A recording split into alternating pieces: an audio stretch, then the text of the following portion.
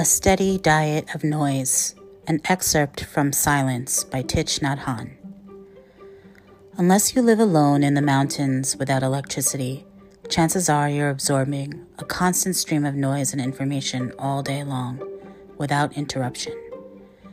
Even if no one is speaking to you and you're not listening to the radio or some other sound system, there are billboards, telephone calls, text messages, social media, computer screens, bills, flyers, and many other ways that words and sounds reach us. It sometimes can be impossible to find a corner of an airport boarding area without a television blaring. Many people's morning commute is spent absorbing tweets, texts, news, games, and updates on their phones.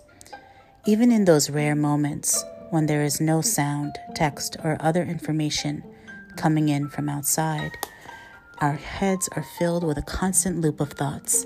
How many minutes each day, if any, do you spend in true quiet?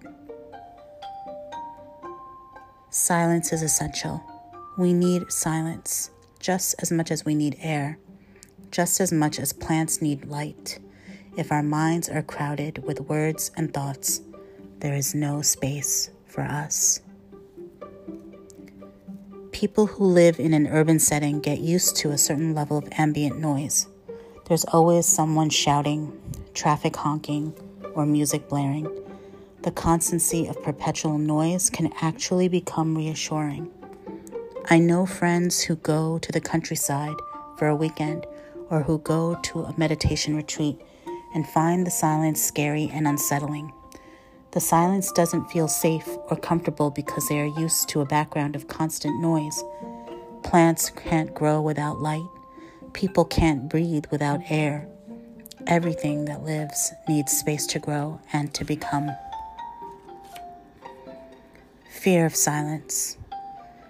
I have the impression that many of us are afraid of silence. We're always taking in something, text, music, radio, television, or thoughts, to occupy the space. If quiet and space are so important for our happiness, why don't we make more room for them in our lives?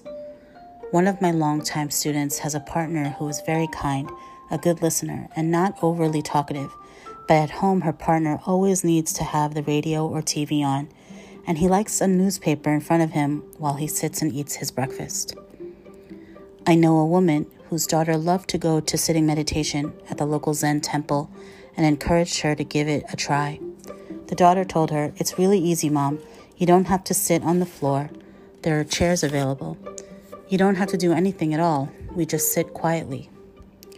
Very truthfully, the woman replied, "I think I'm afraid to do that." We can feel lonely even when we're surrounded by many people. We are lonely together. There is a vacuum inside us. We don't feel comfortable with that vacuum, so we try to fill it up or make it go away.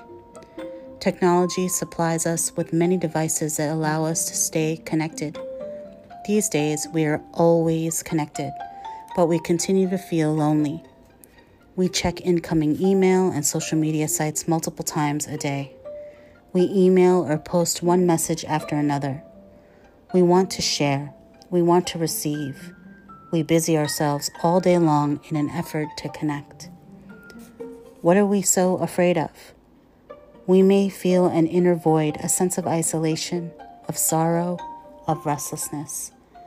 We may feel desolate and unloved. We may feel that we lack something important.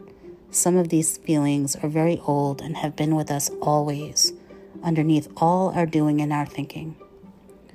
Having plenty of stimuli makes it easy for us to distract ourselves from what we're feeling.